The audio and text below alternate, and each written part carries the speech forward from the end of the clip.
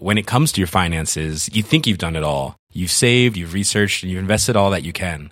Now it's time to take those investments to the next level by using the brand behind every great investor, Yahoo Finance. As America's #1 finance destination, Yahoo Finance has everything you need, whether you're a seasoned trader or just dipping your toes into the market.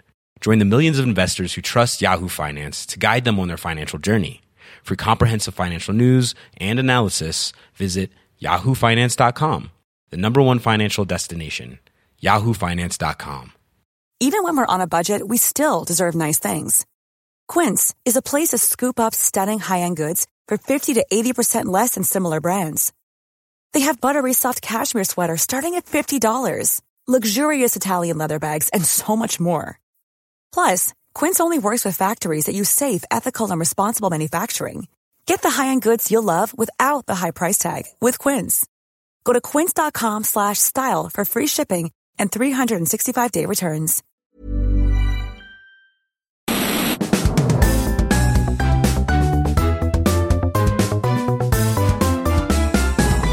Hello and welcome to Basic Bingers, Episode 2. I'm Boyd Hilton. I'm the host of this weekly jog through the world of popular culture, but mainly television. Sounds energetic. A jog. Well, apologies for being energetic. No, we are all energetic, for it. Kate. Listen, I'm all for it. That's the voice of Kay Ribeiro, one of our 3 weekly regulars, along with myself. Our other weekly regular voice, Stephanie Seelan, cannot be with us. She's been signed off. I don't know whether she's on holiday or she just can't be bothered or she's ill. Who knows what it is? She's watching TV. She's at home watching true crime shows on Netflix for future research purposes. But instead, and in no way is it the least of our options, it's the best of our options, because our guru, editor, producer, all-round legend, Jonathan Dan John is here. John Dan. It's amazing how the best option is also your most convenient option. Sometimes convenience equals best. What can we say? Today, the meat of the podcast, in which we review 3 really exciting things coming up, will focus upon Killing Eve. I'm going to call it long-awaited. 8-part comedy drama, starting on the BBC. It is very exciting. It's been on BBC America already earlier this year. It became a critical and popular phenomenon, Kay. Phoebe Waller-Bridge. Phoebe Waller-Bridge wrote it. It stars Jodie Comer and Sandra Oh of Grey's Anatomy fame. Mm-hmm. We're also going to review... We're doing a film, Kay. I know. A film, Kay. It's very exciting. We it's went very together. Exciting. We've decided in the new incarnation of the podcast that if a big film comes along or a huge big book or whatever that we think, or a podcast that we think is a proper pop culture phenomenon in the making, we're going to review that. It's not always going to be TV. Yes, we did do this in the previous version of the podcast as well, but I'm just emphasising that we're still doing it. And we're really going to make an effort. This week we're reviewing Crazy Rich Asians, which has been a gigantic box office phenomenon in America as well. And finally, we're going to cast an eye over Michael Palin in North Korea, which is a programme for, and I think this might be a first. Oh, no, it's not a first. Is it a first? Have we done a Channel 5 show in the old incarnation of the podcast? No, I think this is a first. I think it's definitely a first in the 2 episodes we've done so far of Basic Bingers. It surprised everyone when you said it. It shocked everyone. I mean, it shocked me that Michael Palin is going to do a show for Channel 5. I am surprised. Yeah, but we're reviewing it. But happily surprised. Steady, no spoilers, okay? And we're also going to do another one of our spoiler specials, this time on Bodyguard, the TV phenomenon of the moment, let's face it, particularly episode 4 that's just gone out on Sunday. Before all that, though, in the now traditional new format of Basic Bingers, we are going to each choose 3 things that we've been enjoying this week, and it's called The 3. And it's a natty title. It's a natty title, isn't it? Now, normally this one I go to Steph Seelan, but she's not here. So now I think, should I go to John or Kay? John, Kay, Kay, John, Kay, Just Kay. go where your heart lies. Kay. Yes, it lies with me. What are your 3 things? Okay, first up, so I was away on holiday, so I've been catching up and stuff. And the one thing that I wanted to watch, because everyone was talking about it, was X Factor. So I've watched the first and second... I've heard of it. The first and second episodes, because obviously, as you know, it's got a new panel. As you know, Simon Cowell was joined by Robbie Williams, his wife Ida. Is that how we're saying it? Ada? I think it's Ada, personally. But Ada? What do I know? And also Louis Tomlinson of One Direction fame. And there'd been like mixed reviews, you know, because obviously Robbie Williams is Marmite. But I have to say, I'm as you know, I'm a massive fan Yeah. of Robbie. I'm actually clutching my chest Kate, there. listeners, Kate is clutching her chest with a hand. I which do just love to him. signify she actually loves him. He's a natural born entertainer, and I just think I was one of the people who last season had tired of the X Factor. Had you? I love Dermot, obviously. He's a friend of the podcast. It just become a bit tired and samey, and they just needed to do something to refresh the panel. And bringing Robbie on, I think, was the best thing they could have done, because he's really good on it. So I don't know if you guys saw the first episode. I don't think John watches that kind of show, do you, John? No. Come on, stop being No. a snob, John. It's not snobbery. He's a busy man. Yeah. He's got some podcasts, hasn't he? Exactly. Yeah, he's always wired. Some stuff to see. Yeah. Did you I watch have, it? I have, of course, watched it. Yeah, I've watched every single episode of The X Factor since it launched in 1927. No, I did watch it, of course. Yeah, I thought he was great. I totally agree with you. Yeah. So, like, he brought the usual charisma, you know, the showman, so he sang on stage, so the usual Robbie. But also, I thought he had, like, there was, like, maturity and, like, a reflective Robbie. Did you see the moment when the lady who had created that song, Dreamer, yeah. came on stage? That classic song that everyone will remember. I'm not going to sing it. And he got really, like, moved. He was moved to tears by it, just saying how it really was the soundtrack of his life and parts of his life when it was quite messy. And he just really thanked her, and it was a nice moment. He was great. The things that amused me about him were that he did a lot of it with his feet up on the desk, which I thought was Why not? Casual. very casual. Would you do that at home? Probably would, to be fair. Yep. In one of his many lavish mansions. Mansions. The other thing was that he kept his comments. Well, I often think with the X Factor, with judges on talent shows, they're overthinking everything, and they're thinking, "Oh, what should I say about this? What should I say about?" I thought his reactions were incredibly immediate and authentic and real. Do you know what I mean? Spontaneous, Rather yeah. than contrived. And I think you can always tell. Like sometimes I love Simon, but sometimes I'm thinking he's Oh, sitting he's there practiced thinking, that at home. yeah, what's He one of has. his stock phrases. Yeah. You know, Robbie avoided the stock phrases. You're talking about, I didn't like that. I love that from Simon Cowell. All of them. I mean, Yeah. there's so many, aren't there? Yeah. So, yeah, I thought he was brilliant. Now, people are having a bit of a go because, they're saying obvious stuff like his wife wouldn't be there if it wasn't for him, which is obviously completely true. Yeah, but they work so well together. Yeah, they work, exactly. It's One of my favourite bits was Yeah. the little sketch they did, which it was them driving to the studio, and Robbie and Ada were singing together, which was hilarious because he was basically saying, look, you don't sing. You just yeah. concentrate on the driving. Yeah. You don't sing. And then obviously Simon Cowell went to McDonald's drive-thru and he bought the only choice I think you can get from McDonald's, our favourite choice, Boyd, Yeah. a fillet of fish. Filet of fish. Filet of fish. And Louis Tomlinson smirked at Simon's correct French pronunciation Filet. of filet of fish. It's not a fillet of fish, is it? So, I I mean, say it may fillet. I be get embarrassing to mocked. say filet of fish. And God knows why McDonald's, when they created it 50 years ago, decided to call it a filet of fish, but it's Why been not? done. It's fabulous. That's what it's called. Yeah. You can't call it anything else. Yeah, that was very funny. Yeah. I felt that there should be more Simon Cowell filet of fish McDonald's action, content. yeah. But I think Robbie's a match for Simon because, like, I don't Totally. think before Totally. he's ever had anyone on his level, and he's always, No. kind of been a bit superior to them. But he was actively looking at Robbie for confirmation of stuff. Absolutely. He was, commending him, and also I have to say, Louis Tomlinson, less fussed about, but I like that he's continuing the X Factor tradition of some judges not being able to say performance and going performance. Nice tradition. Don't know if you recognise Are that. you slagging off a member of One Direction in this podcast? I just He's wanna my least I just favourite. want to careful because all I'm saying is you will get one Diaz. I've met them in person. I've interviewed them. Well, all of them. Oh, One Direction. Direction's Not fans. One Direction's Yeah. fans. Fine. No, yeah, every single Let's fan. just have some caution here. Well, you're saying the jury's out on him as a judge, but you're not saying Look, he's bad. he's all right. Look, I'm saying think he's he's all right fine so far. judge. Yeah. Yeah, he's fine so far. I'm just saying he can't say the word performance. Oh, okay. All right. He says performance, like Okay. Gary Barlow. Just confirming. Anyway, so that's first of my choices. Second of all, have you been watching Wonderlust? Yes. John Dan? No, but the Pogs have. Oh, yes. Oh, very handy. See, John Dan, he prints stuff out. Steph doesn't print anything out. Such a professional. Yeah. They Pogs have, actually. Mira Jade says she loves it. It's so nice to see more variety in the content of the new dramas being broadcast this autumn. I agree. Do you agree, Boyd? Correct. And Gertie Perkins, she says she loved it. The writing's great. Some of the dialogue made her laugh out loud, and the performances were fantastic, especially Toni Collette and Stephen McIntosh. Also, great to see a story all about sex with no gratuitous nudity. When I was watching this, so this is divided opinions, hasn't it? I think it's fair to say on Twitter, like, there's a load of people who think, oh, it's just really boring, it's really slow. I think the problem is that BBC labelled this as the raunchiest show that's ever been on BBC. No, they didn't. Are you sure? No. Okay, well, it's been labelled. The Daily Mail did or something. Fine. Yeah, the press. That's Okay. very different. I don't think the BBC labelled it anything like that. I stand corrected.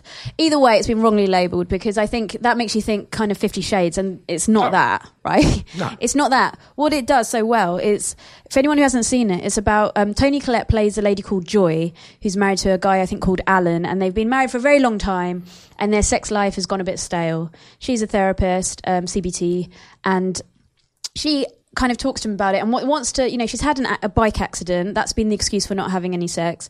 Then they try and, give it a twirl, and it doesn't go so well. Sex twirl. Yeah, sex twirl, sexy twirls.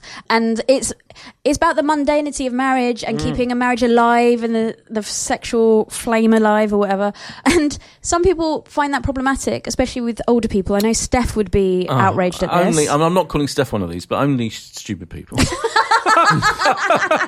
I mean, with all due respect, she has got a little coyness, hasn't she, Steph? She doesn't like general sex situations on screen, is she? Let's face it.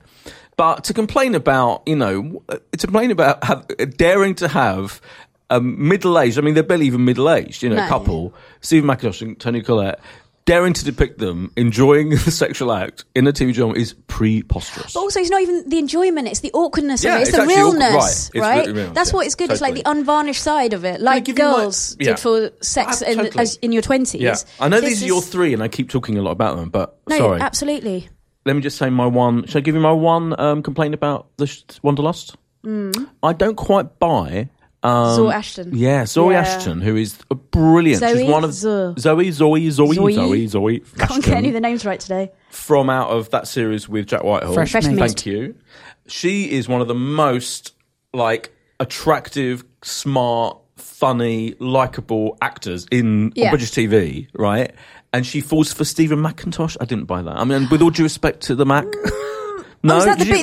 I can buy that. Okay, his colleagues working together, right? I didn't get that. He's an older man. He's a nice that's my older only man. issue with the whole. I think it's a great show. I think it's brilliant, and I love the whole idea of it. Also, I loved William Ash, who is the guy from. He was in The Tunnel. Yeah, he's been in loads of stuff. He's been in loads of stuff. Yeah. I think was he in London's Burning? Have I made that up? Probably. Anyway, he's got delightful dimples. I'm really into it. William Ash and his delightful on his dimples. cheeks, his face cheeks. Yeah. Yep. I thought it was good. I'm great. really into it. I give it 4 stars, in fact. Last week it was about Riz Ahmed's lovely skin. This week it's about some dimples. Lovely dimples. We're very into skin. Okay, my third choice very quickly is I took Walter's suggestion and also our friend Elliot Gonzalez's suggestion of watching Locked Up on All 4. Elliot of I Love Telly fame. Yep. Yeah. Walter of Volta Picking Walter Foreign presents- Language. Walter. He's Walter because he's German. Yeah. Check out Elliot's website, actually. It's really good if you love TV. Anyway, so they both suggested this drama because I love, as you know, Spanish dramas.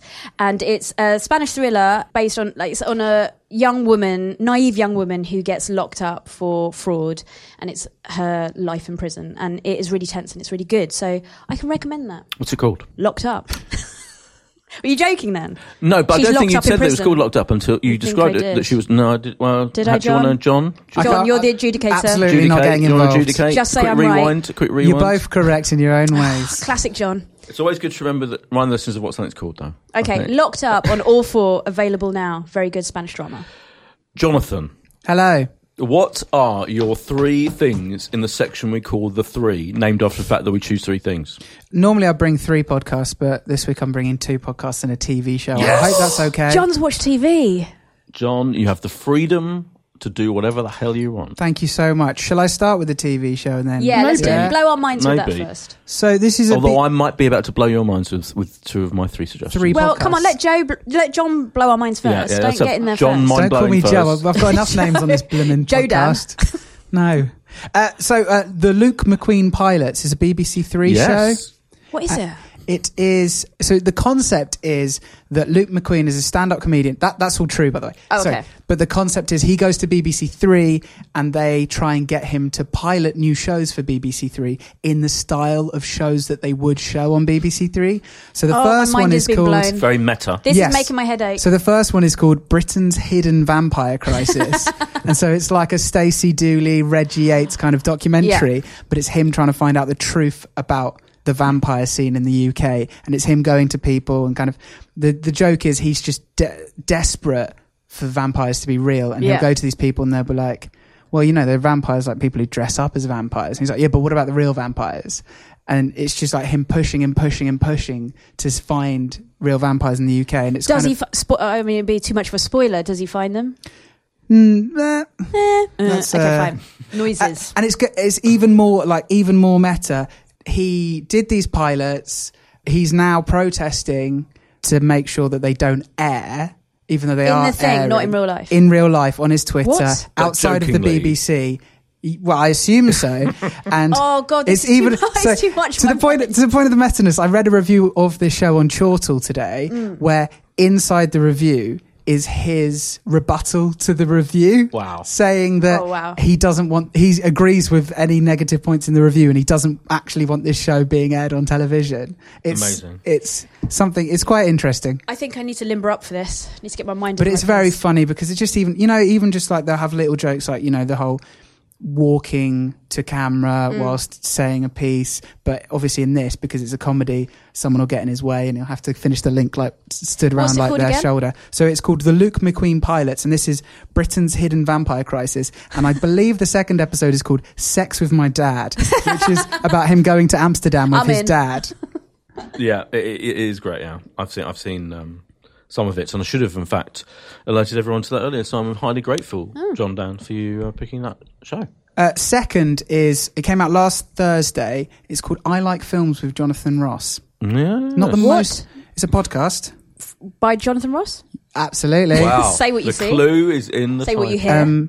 It is him doing long form interviews with filmmakers. Yeah. The first episode is Spike Lee, and it's quite like a punchy interview where they're kind of toing and froing on these big topics like anti-Semitism, because he's had claims of anti-Semitism in some of his earlier films, about America today, about racism, all these kind of things, but done in quite, not in a light way, like not light as in they're undermining the topics, but light in a way that it's very listenable and quite funny. And there's a bit towards the end where they're having an argument about Shaft versus Superfly, and it could just be two old mates friends just having in a a nerdy film chat. And it's really great, and it makes you realise, why Jonathan Ross is Jonathan Ross, because in 40 minutes he covers so many topics in depth. I think sometimes with his ITV show, it's quite broad and it's quite like lots of people on a sofa now and stuff. And so hearing him just one-on-one interview, and you realise, how he got to where he is today, because So he's just so good at interviews. You've sanctioned him getting his job.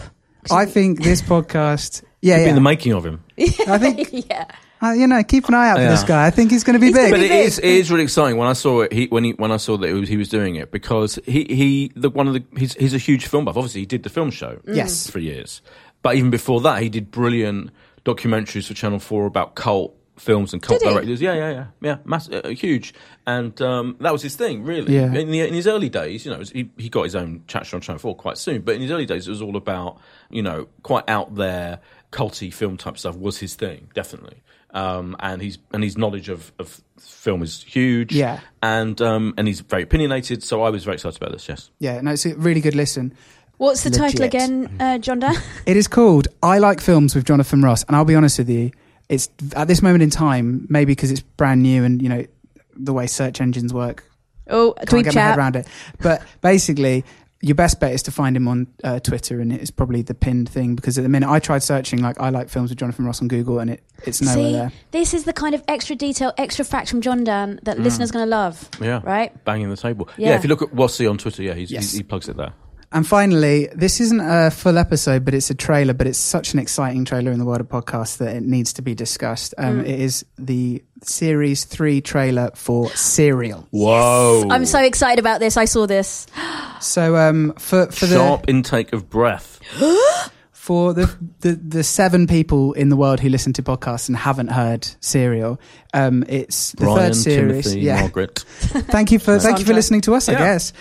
So series 1 was about the 1999 murder of Haylin Mee and the conviction of Adnan Syed, which kind of like launched how crime podcasts Yeah. Yes. are. It was the Like, first of its kind, right? That's the phenomenon of true crime podcasts. You can link it all back to the first episode of Serial. Won an award. Second series was about Sergeant Bo Bergdahl, who was captured by the Taliban and charged with desertion.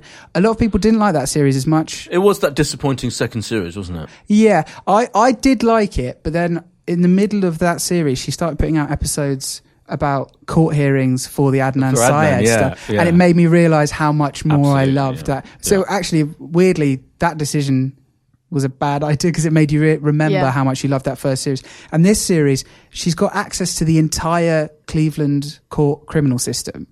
And It sounds ambitious, doesn't it? Yeah. Just for the sheer hell of it. Yeah, so it's every aspect of the Cleveland criminal system, which is it's an interesting choice, and I'm looking forward. I'm very excited because Sarah Koenig, the presenter, knows exactly what she's doing, and I'm sure it'll be fascinating. But one of the things that was so great about the first series was it was, in terms of like narrative, it was such a small story. Obviously, it was a big story for the people involved. I'm not trying to undermine what happened, but it was a very small case which was really easy to follow and fascinating. And I do worry that looking after an entire state's criminal system is quite ambitious, and I don't know whether it will have the same mass appeal as I think she'll the first distill it series to has. certain cases.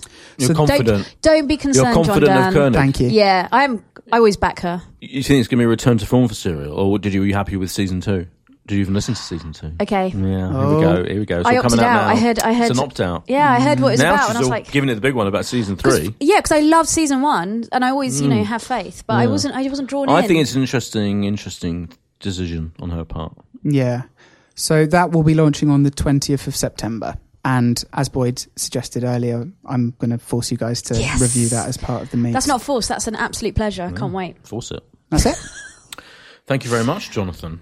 I too am starting with a podcast. Spoiler alert, I'm going to choose 2 podcasts. You're What- such a is this bit copycat. much? What you've done is No, right. You've no. copied John. No, I'm glad. I only obvious did. way. I'm glad I No. only did 2 as well. Because imagine giving the listener 5 podcasts. It'd be in like a one week. podcast. But that's what you're known podcast. for, John. Right. Does anyone do a podcast? Just a podcast about other podcasts? Let's do it. There's another question for you. Gimlet Media did one for a little while, but they stopped it, and I cannot think for the life of me what it was called. Okay, just checking. First of all, I have to mention You Mean the Big C, which is the podcast about 3 women dealing with having cancer in their different ways. And of course, Rachel Hodges / Rachel Bland died this week. And she did this podcast with her friends, Deborah and Lauren, and it's been going for a while. And it's been an incredible it's changed people's lives because it's been an incredible way of addressing the reality of cancer without being, without sentimentalizing it, without slipping into all the cliches about battling, the battle I've fought, fighting it and all of that. And it's just dealing with the reality of it week in, week out. And it's been a phenomenal thing. And she died this week, and I knew Rachel, so I used to do. Richard Bacon did a brilliant tribute to her on 5 Live this week, and in this episode of the podcast that went out, I was recording this today, Friday, went out yesterday. Their special episode, their tribute to their colleague and friend. Some of that's in there. Some of the 5 Live tributes are in there. Loads of people have talked about her. So I used to. It's not about me, but I did used to do most weeks I'd go on Richard Bacon's late night show. He used to do a 10:30 to 1 in the morning show on 5 Live. And I would go on most weeks. And the thing that she was the kind of newsreader, almost / sidekick, to him.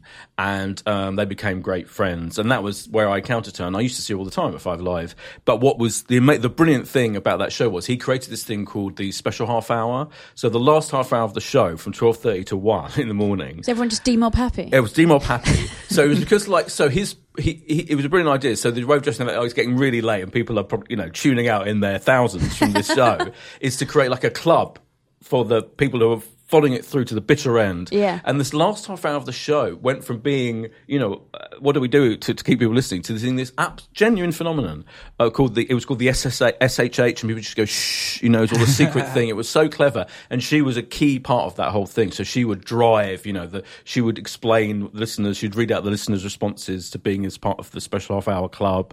And it was brilliant. It was so good. It was one of the highlights of live radio for me and many, many listeners of that period, kind of a few years ago. It's probably must be going back must be 5, 6, 7 years ago. I'm terrible at remembering when things happened, but anyway. So I used to see her like every week, and she was just as Richard does. I would say listen to the show, listen to his tribute in full. If you can you'll find it on 5 Live, because he says it all about how kind of clever and funny and honest she was just always, let alone when she got this terrible illness and ended up doing this brilliant podcast. But the podcast, You Mean the Big C, if you don't know about it, is in itself a phenomenal podcast, which is going to carry on with the 2 brilliant co-hosts anyway, talking about the reality of it. And it just the whole thing was, her whole thing was, British people never talk about death. I guess in the West, remember we did that Grace and Perry show about how the West deals with death. One of the running things of it is we don't know how to talk about people dying, people are about to die, all of that, and she dealt with the whole thing so well. So it's like an object lesson in dealing with all of that. So that's that. That is a podcast, effectively, You Mean the Big C. And I'm going to choose another podcast now, Jews Schmooze. What? Yes. That is amazing. I need to listen to it immediately. Is the new podcast hosted by David Schneider, who you'll recognise from being in a lot of Alan Partridge shows. He was in Knowing Me, Knowing You with Alan Partridge. He was Smell My Cheese. So when Alan Partridge shoved a huge lump of cheese, an icon, in the phrase of Tony Hayes, the BBC commissioner, Smell in that cheese. all-time classic comedy episode, one of the greatest moments of TV comedy of all time, David Schneider was the man whose cheese he smelt. Or not. Anyway, he's also a prominent Jew, as am I, of course. Well, I'm a Jew. I'm not prominent. He has started this podcast. It was actually one of his guests' ideas. So it's him, David Schneider, and a group of 5 other media Jews talking about this current situation we're in. You may have heard of it. The controversies surrounding Jeremy Corbyn, the Labour Party, the IHRA definition of anti-Semitism. Have you followed that in granular detail? Well, I'm going to listen to this podcast. Now you can. Yeah. It's one of the big topics, political issues of our time. I'm obsessed with it anyway. Like, I'm always reading about it, and there's arguments raging. People have gone absolutely ludicrously over the top about it. Is Jeremy Corbyn anti-Semitic or not? What's your top line feeling about that? Just very briefly. All right. I mean, my top line feeling is... It's making John nervous. Save it for Jews Schmooze. Yeah, save it for Jews Schmooze.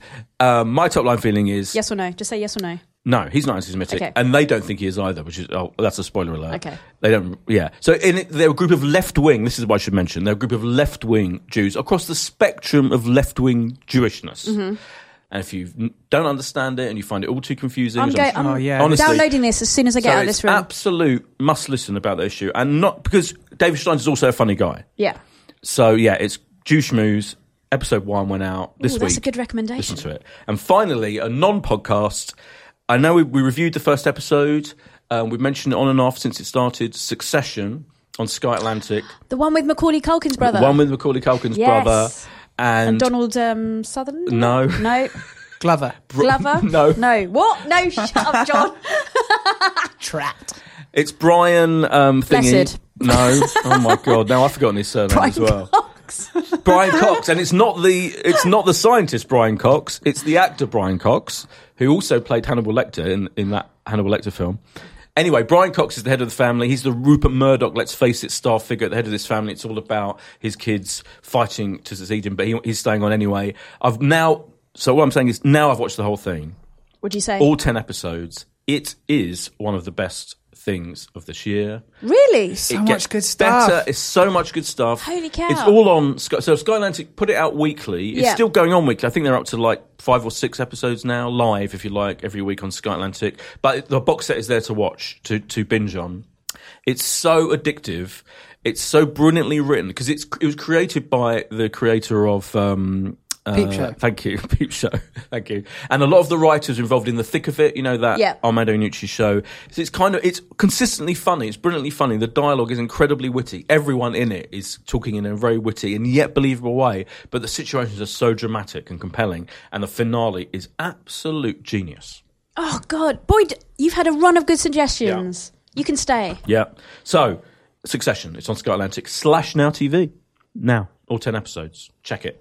And now it's, what do we call this bit? The bit where a person on the ground, a pog, chooses a thing? Is it Pog Picks? Pog Picks, that's it.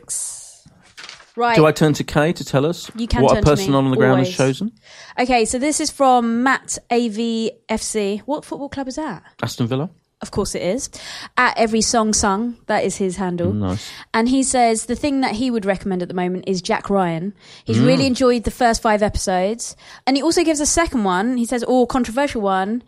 Guillermo del Toro's Troll Hunters has just started on Kids Channel Pop this week. Wow. Featuring the voice of the much-missed Anton Yelchin, so the masses have access to some exemplary animated adventures. So 2 choices there. I'm fairly certain that's on Netflix as well, Troll Hunters. Oh, really? Have you been I checking know, it out? I haven't actually. John has been watching But it. it sounds like the kind of thing I would watch and pretend I haven't, but I genuinely haven't. He's into it. Or haven't. Also, just say that Lee Carter's also endorsed Jack Ryan on Amazon, and he says it's enjoyable Lee popcorn Carter, pap. isn't he in EastEnders? Lee Carter is a Boyd, I'm impressed by your See, EastEnders not that knowledge.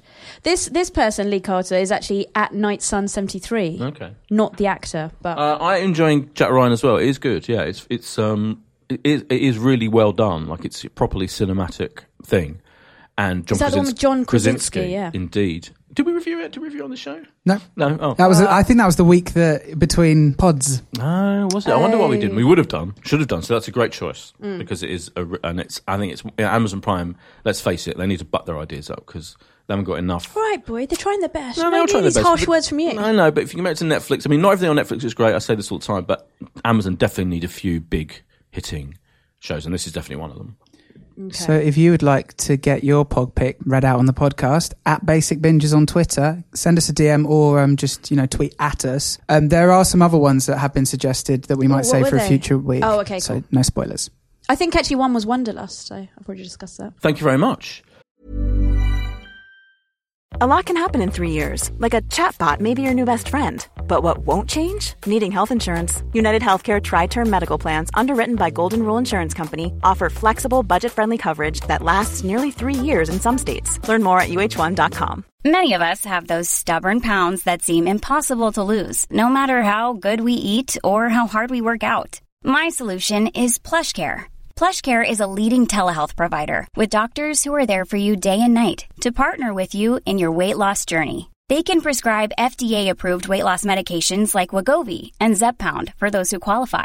Plus, they accept most insurance plans. To get started, visit plushcare.com/weightloss. That's plushcare.com/weightloss. Hiring for your small business? If you're not looking for professionals on LinkedIn, you're looking in the wrong place. That's like looking for your car keys in a fish tank.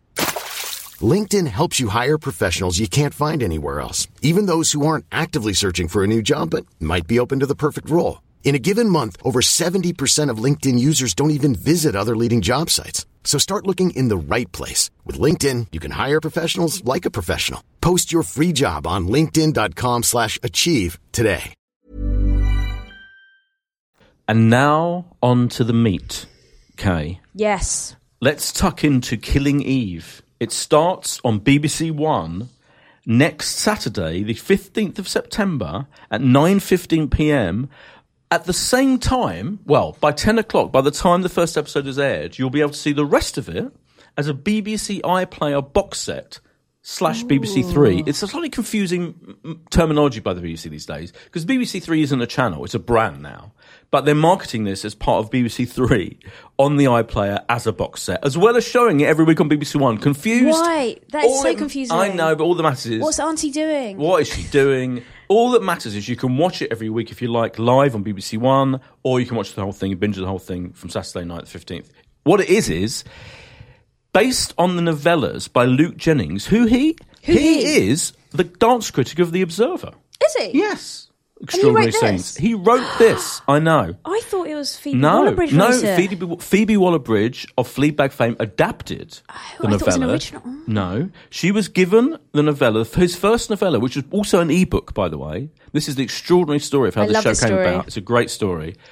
She was given the ebook to read by a TV producer who loved it. She loved it. They got together. They thrashed out the idea for turning it into a TV show. She has written her entire self this first 8-part season, which has become a phenomenon on BBC America. They showed it on BBC America earlier this year, like months ago, and everyone's kind of been complaining. All the TV nerds like me have been complaining. Why have we had to wait so long? Yeah, it is annoying To arrive on BBC because it was a huge word of mouth hit. In America, the first episode, between episode 1 and 2, it went up. Viewership went up 80%, which never happens. 80% that's a It's lot. incredible. And All the critics loved it. Obviously, Phoebe Waller-Bridge is a genius. We know that from Fleabag. It stars, she's not in it though, it stars Sandra Oh of Grey's Anatomy fame as Eve of the title, who is a MI5 security officer, but she's not a glamorous spy catcher type. She's not a glamorous agent running around the world like James Bond. No, she's real. She's at her desk. Pencil pushing. Pencil pushing, indeed. And that's the kind of milieu we were introduced initially. She's in a nice marriage with a lovely guy, but let's not say her life isn't full of excitement and thrills. Considering she works for MI5. She's frustrated. At the same time, we meet Villanelle, played by Jodie Comer of Dr. Foster fame. She was the mistress, the young mistress. Do you remember? Brilliant in Dr. Foster. She is a psychopath, a professional killer, hired, we don't quite know by whom and how, but we meet her fixer, her boss, effectively, played by Kay. Oh, but who's Martin from The Bridge? Yes, Martin from The Bridge. So exciting to have him back. Very excited to have him back. He's in charge of her, and she gets her missions, and we see her on her missions, but she's a psychopath. She clearly enjoys killing these people, these important people generally that she has to assassinate.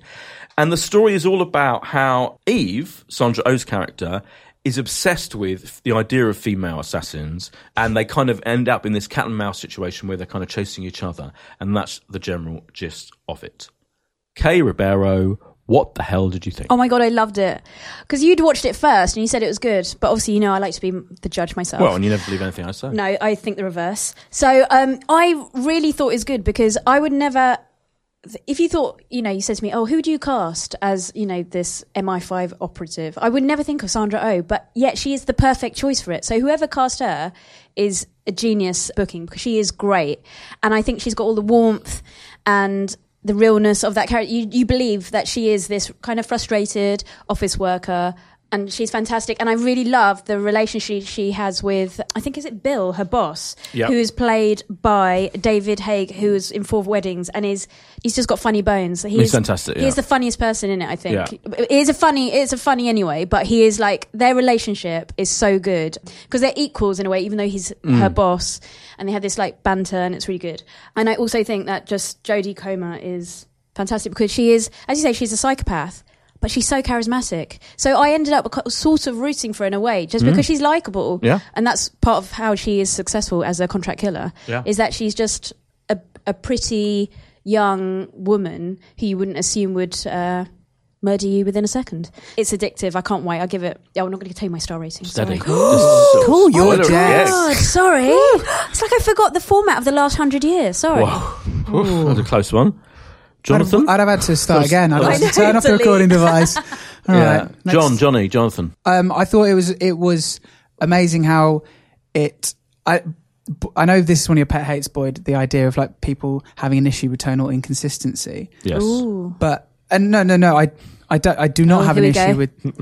I think it's one of those shows that's great because it balances all the things it's doing perfectly, and to describe it to someone, it's kind of in between like a cinematic thriller and just a laugh out loud comedy. It is fun. It's amazing how they've blended those two things actually very well. One of the things you were saying about the fact that you kind of root for the assassin played by Jodie Comer, I think the show definitely isn't presenting her as the antagonist. She is. There's essentially just two protagonists. At this moment in time, I think, particularly with the first episode, they're just presented as two characters. You see the world from both of their perspectives, whereas traditionally maybe a villain would be not seen as much or presented in a way that you kind of look at them rather than with them. And I think that's she's why... exciting to watch, getting up to all her shenanigans. There is I don't know... There's a sequence in Tuscany that is so cinematic straight out of a film, and you just, even though it's entirely amoral, it is fun to watch her do horrible Killing things. can be fun, you can admit that. Yes. Not in real life. Absolutely. On screen. Violence, that's the great thing that this show embraces. One of the many great things this show embraces is that, let's face it, be real, violence is one of the key factors particularly in film that can be entertaining. Think of Quentin Tarantino. That was kind of one of the reasons why he became phenomenal is because he shamelessly embraced the actual joy, so to speak, of watching on screen brilliantly done violence and psychopathy and killing people.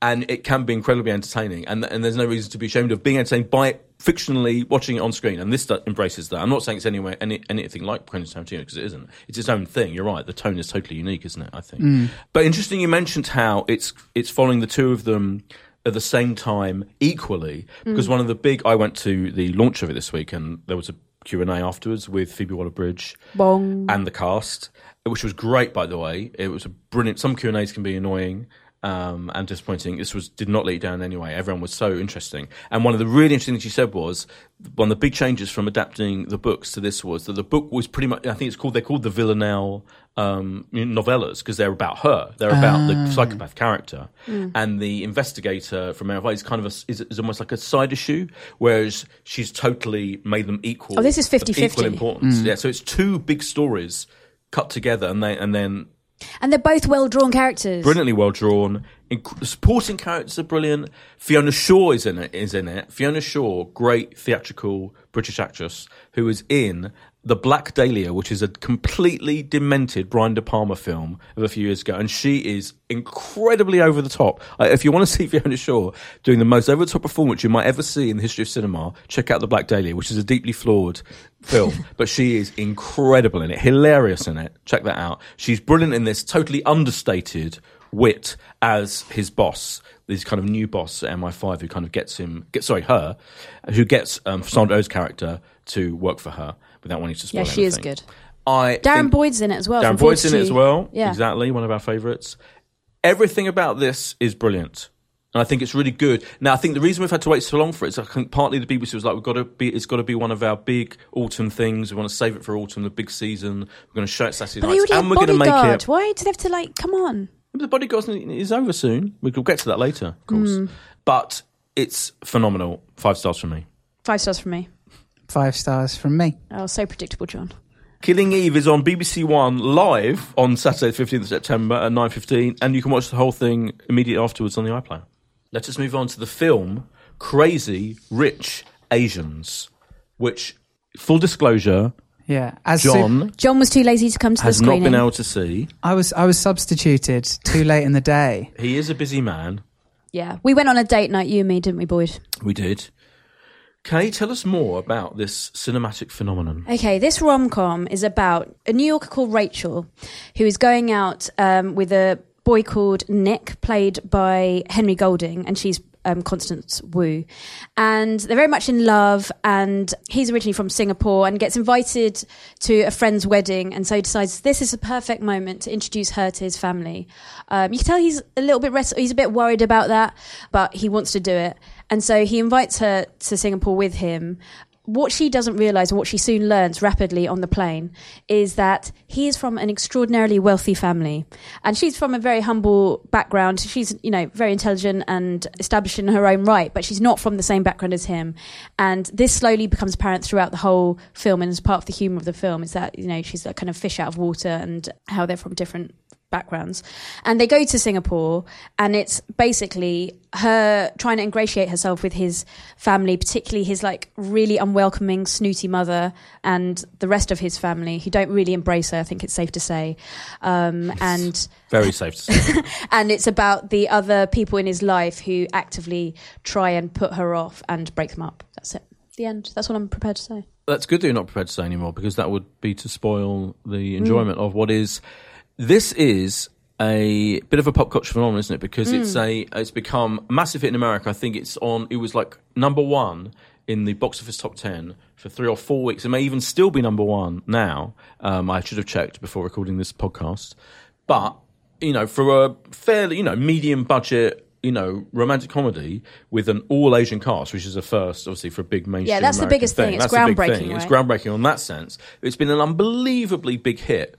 It's going to make hundreds of millions of dollars, and I'm sure it will be a big hit here. So I think that's one of the interesting things about it is, and it's kind of brought back the romantic comedy, which, let's face it, was slightly in the doldrums. There hasn't been a good one in so many years. I think The Big Sick counts. That's the one I was trying to think. Yeah, but do you remember The Big Sick was, That felt like indie. Yeah, it's more than that. Yeah, it's more than, because that's got a whole other thing it's dealing with. But there definitely was partly a romantic comedy. I mean, but it's not like this. It's not all traditional. it's not traditional because this is all about the romance and will it survive the challenges, whereas The Big Sick was different. I agree. So it's a pure old school proper romantic comedy, which this definitely is. It succeeds brilliantly, doesn't it, in kind of just making it feel fresh and funny. Now, when we came out of the cinema, I did express my nitpicky point. It's so nitpicky. But I have to say, listeners, I've got to tell you. I felt, because I was really looking forward to it. It's not, the reviews have been great in America. I knew how much such a hit it was. I'd heard all the pre-release kind of buzz. I thought the first 20 to 30 minutes weren't that funny. There were like bits of it that were clever and funny and amusing, but I didn't feel it was like particularly, almost for me, there was actually not that many jokes in the first 20 to 30 minutes of what is a comedy. Quickly, but then once they arrive in, for the wedding, the big wedding, then it all kicked off. Once you met, her best friend, who's brilliant in it, played by Awkwafina, who's fantastically funny, then it all began for me, and it was like, yes. And the next, because it's basically a 2-hour film. Then the next hour and a half worked brilliantly. I thought it was really funny and clever, and emotionally works totally as well.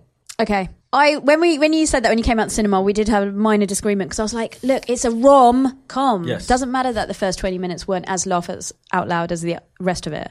Things I loved about this, the fact that it is an all-Asian cast, because I just think it's so important about the representation. So I love it for that reason only. But more than that, to represent is great, but it has to be good, and that's the thing that I love. It's like, it is really, really good. There's no, I don't cringe throughout it. They didn't rely on lazy stereotypes.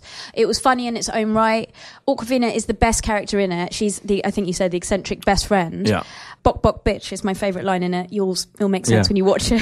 And sorry to interrupt, how in Ocean's 8, was it? Was that the one that came out this year? All female. She was in that, totally wasted.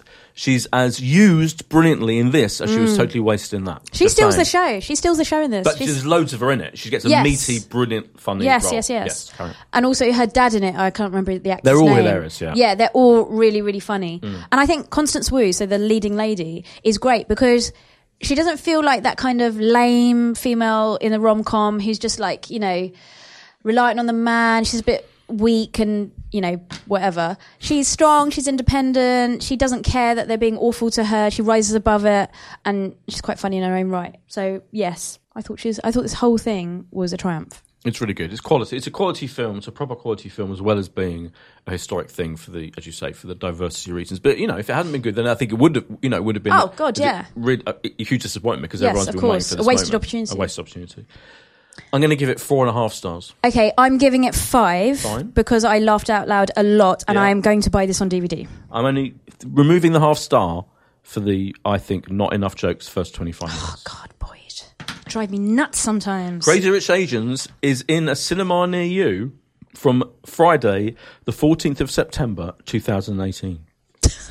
That's good. Always clarify the year. Good. Yeah, it's always dealing facts. Because, in 2 years' time, when people are listening back to the classic episodes of Basic Bingers, just for the sheer hell of it, they're not going to want to think, I'm going to go pop to cinema and see Crazy Rich Asians. That's Crazy a Rich really Asians 2 will be out by then. Yes. Oh, yeah. Oh, yeah, the sequel's been signed up. There's 3 novels, apparently, that they're based on. Good fact. Look, he didn't watch the film, and he comes with the facts. John, have you been inspired? Are you going to go and see it now? I really want to see it, yeah. It's taken a while. It wants a little bit like Killing Eve, but more understandably because it's not by the BBC.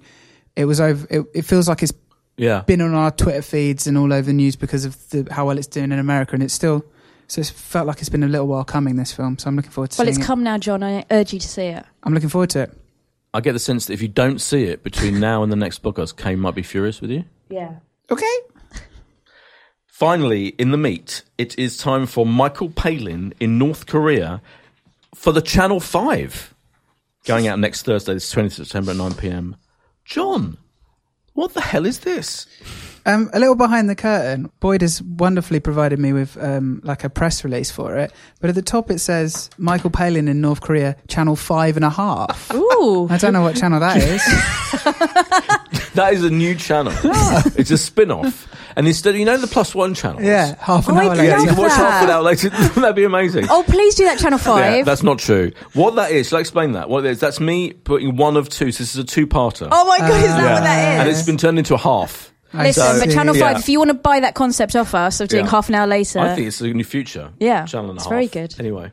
So Michael Palin, Python, one of the Monty Python group, since then has become kind of the guy for travel documentaries on TV.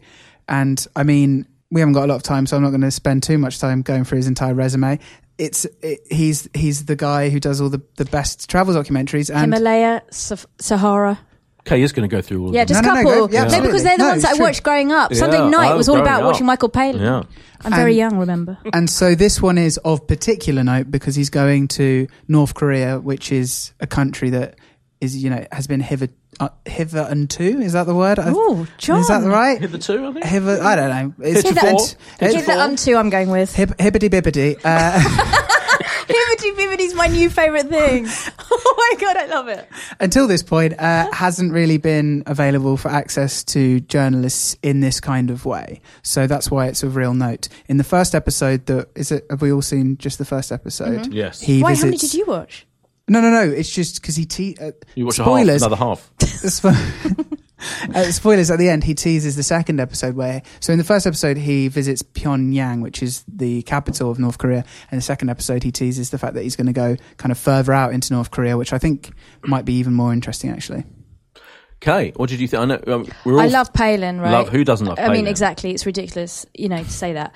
But I did enjoy this, and I thought what was interesting is the fact that it shows you behind almost the machinations of what went into trying to make this happen. Very much behind the curtain. So he's on the train and he gets within the first 10 minutes of being the show starting, you see that he has to wait for an hour when he gets there. His passport's taken away from him.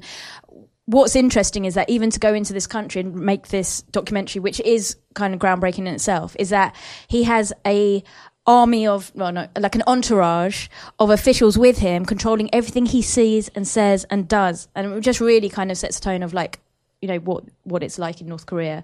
And I just found it's completely fascinating. I think I was slightly disappointed at the end of it. Only just because I was like, I want more. I didn't realise it was a series. I thought it was a one-off. And if it was a one-off, I would have been disappointed.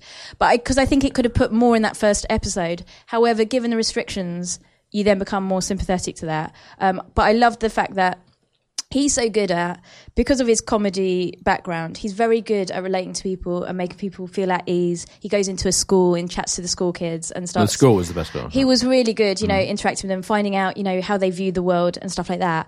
Also, he becomes completely mesmerised, as did I, by the traffic police who do this weird little robotic dance thing, which is worth watching the show just for that. We're all young women. Yeah. The rumour is personally selected by the what's his name? Kim Jong, Kim Jong, wherever he is.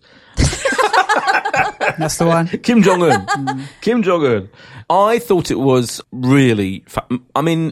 It's a great idea to get any kind of access in North Korea on film is pretty exciting. I've seen bits like Newsnight. I think Michael Crick's done the odd investigation, almost like undercover. And I think there was the Panorama a couple of years ago that literally was took a group of students and went undercover among them to film secretly in North Korea. Oh my God. Yeah. But we really don't see. This is almost like the last place on earth, isn't it, where we just don't see. It's been really cut off from the world for 70 years. There's no internet. So just the moment, what I thought, and as you say, it was the transparency of it. And this is I bang on about this all the time with documentaries. But for me, documentaries can be divided into ones that are transparent and ones that aren't. And this is totally transparent. They took that absolutely correct decision. So you literally, as the train is drawing in to North Korea, and you're watching Palin looking at what he's seeing outside the window of the train, the fact that there are these huge roads and there's no cars on them at all. Oh my God, it's so surreal. It's like a deserted place, isn't it? This huge, big, the first thing he sees, and him seeing that for the first time and reacting to that and just saying it, there are no cars on this road. From every single step of the way, it's that transparent, even to the point of where, so he keeps telling us that the minders won't let him go here and there. They have to turn the cameras off at one point. All of that, I thought it was absolute object lesson in making a very clear, open documentary about a really closed, unseen place. So I thought it was really interesting. I'd imagine it's probably nothing like any of his other documentaries because of the fact that it's actually more about how he can't get access than it is about what he gets access to. I won't spoil it, but in the classroom scene, there's an amazing poem that a girl does at the end, and there is. At one point, the minders take him on a Sunday to see what they do on the weekend and the activities they choose to do. I won't say them now. I think we should be doing them as a team. It's us weird, lot. Isn't it? It's really weird, yeah. And you know, this is on Channel 5. I admit I'm biased. I have an anti-Channel 5. I feel like, you know, Channel 5, it's been going for decades now, isn't it? And like I always say with Channel 5, you know, they do have good shows. They've had some really good documentaries, but its whole thing now is factual. It's pretty, you know, they hardly ever have any scripted drama or comedy. And I think it's weird for one of the 5 mainstream channels on TV to pretty much just have factual shows. At one point, it was all about, you know, people on benefits. Anyway, well, cut long story short. Yeah, but if they're doing this kind of documentary, then go for it. Just do these. And it's been turned into a huge success by the current regime that owns it. And this is a really good show. This would be absolutely a brilliant show on BBC One, 9 o'clock on a Sunday night. I want more episodes, though. 2's not enough for Well, me. I think maybe they end up thinking, you know, this is what we could film, this is what the footage we got. It's as long as it can be, maybe. I'm going to give it 4.5 stars. One of the best things I've ever seen on Channel 5. I'm giving 4 stars. 4.5 for me, please. Thank you.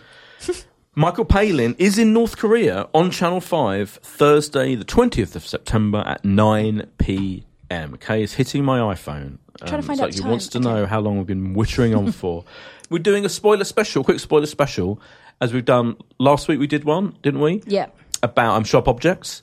This week, Bodyguard is the TV hit of the year. In fact, it's the biggest TV drama launch for about a decade. And we're now up. Episode 4 has just gone out on Sunday, if you're listening to this on Tuesday. And every week there's huge stuff happens in Bodyguard. But another huge thing happened this week in Bodyguard. And we're going to have a quick spoiler special discussion about it now. So if you haven't seen it yet, John, you haven't seen it yet, have you? I have, yeah. Oh, you have? Oh, yeah, good. yeah, don't worry, I'm here. Stick around. I'm here. If you, listener, haven't heard it, then stop listening now. So the reason Boyd thought I might not have seen it is because I started shaking my head, but it wasn't at you, Boyd, it was at Jed. Oh. Cheeky Jed Mercurio, Jed. the creator and writer, who toys with our emotions. Oh, my God, does he? Piece of work. So the big thing, so in episode 3, there was this big explosion in where the Home Secretary was giving Keely a speech, Hawes. played by Keely Hawes. So the two main characters in this whole thing are Keely Hawes, his Home Secretary, and Richard Madden, her bodyguard. They became an item. They have a big love, sex, romance and thing you going totally on, would. which some people didn't approve of, by the way. Some of you, God. I thought it was very believable. Stop hating interesting. sex, people. Exactly. That became a big thing. Then, right late on in episode 3, suddenly there was a huge, big explosion, a big speech she was giving, and she was taken to hospital, and she was critical. He was fine. He's now carrying on investigating the case. Who's responsible for this? There's clearly big things going on at the top of government and among the police and the security services. We can't work out who's doing what to whom. There's definitely dodgy dealings going on somewhere with some people. And then in episode 4, and this is the big thing that happens, first of all, she is dead. So one of the two main characters in this show, in classic Mercurio style, he loves killing off his big stars. I mean, he did it in the first episode of Line of Duty, famously. He did it in, the second episode of another. He's a maverick. I love that. He's a maverick. So he's killed off one of his two main characters in episode 4. I mean, he kills her off in episode 3, but then makes it clear she's dead in episode 4. I think that's the thing that's like he's totally broken the rules. Yes, because the explosion happens and you see her lying upside down on the stage, which in TV rules means she's not dead. Exactly. And then you wait half an hour. Yeah. John, never assume. It makes an ass out of you. You're right. You've hit your finger on the nub. Is that he takes these things, these cliches of TV drama, and totally turns them on their head. So I think, my theory is, because people are complaining about the romance, saying, that would have happened. Actually, it does happen. It has happened. People have talked about examples where literally politicians' bodyguards have had affairs with them or their partners. In fact, Cressida Dick, who said it doesn't happen, is the one who actually, years and years ago, had to discipline someone for that same thing. So it was reported in this week's Private Eye. Anyway, but I think he was aware of the fact that in this day and age in TV drama, for the two male and female protagonists to end up in a romance is what you don't do. So that's already a flip, as far as I'm concerned, because people are not expecting them, especially since in the film The Bodyguard, of course that's what it's all about. So I think that was an immediate flip, that they do end up in a relationship. Then he was constantly intimating that the Richard Madden, the bodyguard, was going to hate her and try and kill her. And you kept asking me about that, didn't you, Kay? Yeah. He was like, when's he going to kill her? When's he going to kill her? Well, of course, no. I thought that's how she died. Right. I thought, oh my God, he's flipped. No, he's flipped that. Because he ends up falling in love with her to the point so much where... So does he fall in love with her? Of course, yeah. Well, now she's dead. Oh, now the other thing that happens in episode 4, which you also live tweeted me about, or live texted me about when you saw it. Just sent a text. Is that his character tries to kill himself. Oh, God. Okay. And doesn't. And the only reason he doesn't is because his gun has been filled with blanks, which, by the way, becomes a key plot point later on, because I've now seen episode 5 and half of episode 6. So all of these incredible things are total reversals of what you're expecting and incredibly exciting developments. And people are already saying, "Oh, this wouldn't happen, that wouldn't happen." It's unbelievable. I'm going to quickly say, you can't make a dramatic comment without breaking eggs. He is breaking these eggs, and he's walking that line between believable and unbelievable. And for me, always, and even things that I don't buy necessarily immediately, I accept it because it's all about thrilling us and pulling the rug from under our feet and making it as exciting as humanly possible. And that's the brilliant thing about it. My bottom line about this is that it's not an effing documentary. It's a very, very good drama. So for the people who are saying, oh, this wouldn't happen, that wouldn't happen. No shit, Sherlock, it's a drama. You need to dramatise this. You need to make it interesting. If we actually saw a bodyguard, like, protecting an MP or Home Secretary, it's not going to be that interesting, I'm sure. There's going to be a lot of waiting around. No one wants to see it. So, yeah, for people who say that, I think that's silly. This has been an amazing drama. It's the biggest drama of BBC, right? And what did you say? That's what I said at the beginning. Yeah. So the proof's in the pudding. Did you see, John, that on Camilla Long, is it? You know, the Sunday Times film and TV critic said, after episode 3 went out, that this was now one of the worst dramas of the year alongside McMafia. That's what she said. So the backlash is in full swing. People are now saying, you know, actually they've gone from saying it's so successful that now everyone has to take a position on it. What do you think? It's like the opposite of McMafia, isn't it? Because the problem that a lot of people had with McMafia is they kind of got halfway through the first episode and were like, weren't fussed. No, whereas the first episode was incident filled, but then subsequently had a bit of a dip, I think. Yeah. And then even if it was incident filmed, it's not as incident filled as the first 20 minutes of this show, which... Yeah, and also your idea of a dip for Jed Mercurio is like different to a normal drama. Do you know what I mean? Because his dramas are so... Yeah. Oh, no, I meant episode 2, all right. I don't feel Let's any always be clear. Always be clear. Oh, no, in episode 2 of this, you had the school explosion. You know, I thought you'd lost your mind. Oh, no, I've not lost my... Can I just confirm? I have not Boyd lost has my mind. his mind. I think every single scene of this series has been absolutely riveting. And again, it takes another turn. By episode 5 and 6, it actually becomes a bit more Line of Duty-ish, to the point where, I mean, again, people are joking about episode this. Episode 5 is Line of Duty. Yeah, right. And people are expecting, you know, some of the characters from Line of Duty to pop up. The only reason they can't, of course, is because Shaquille O'Neal has already played a character in Line of Duty. Good point. I thought even in episode 4 there was, because the thing that's so great about Line of Duty is a lot of the action takes place in an interrogation room, and that started happening in episode 4. Yeah. You don't know who to trust. You don't know who to trust. But we're all agreed it's effing good. Yeah, trust us when we say you should watch it. It's just so addictive. Even if it's not like objectively the greatest thing, like Camilla Long saying what she thinks about it, it's just so fun to watch. Yeah. TV crack. It's the most fun you can possibly have watching TV right now. That's the strapline. Except for when Killing Eve starts, which is also just as much fun. Well, now you've diluted it by saying that. I'm just saying Killing Eve is that's we're in a gold. I mean, this is why we do this podcast. We're in a golden period of television. Yeah, it's incredible how much good stuff this season particularly. There's more and more good stuff coming week after week after week. And you know what? It makes the fact that we're hurtling towards Christmas less terrifying because there's so much good drama. It makes the fact that we're hurtling towards the end of this podcast, and if we don't stop soon, you'll be furious because we're going over like how long we're recording now, John? 9 hours. 9 hours. That's it. I think we've done. I think we've finished all the tasks we set ourselves. It's a goodbye from me. It's a goodbye, and please tweet us / review us from me. It's a goodbye from me. We'll be back next week. Bye.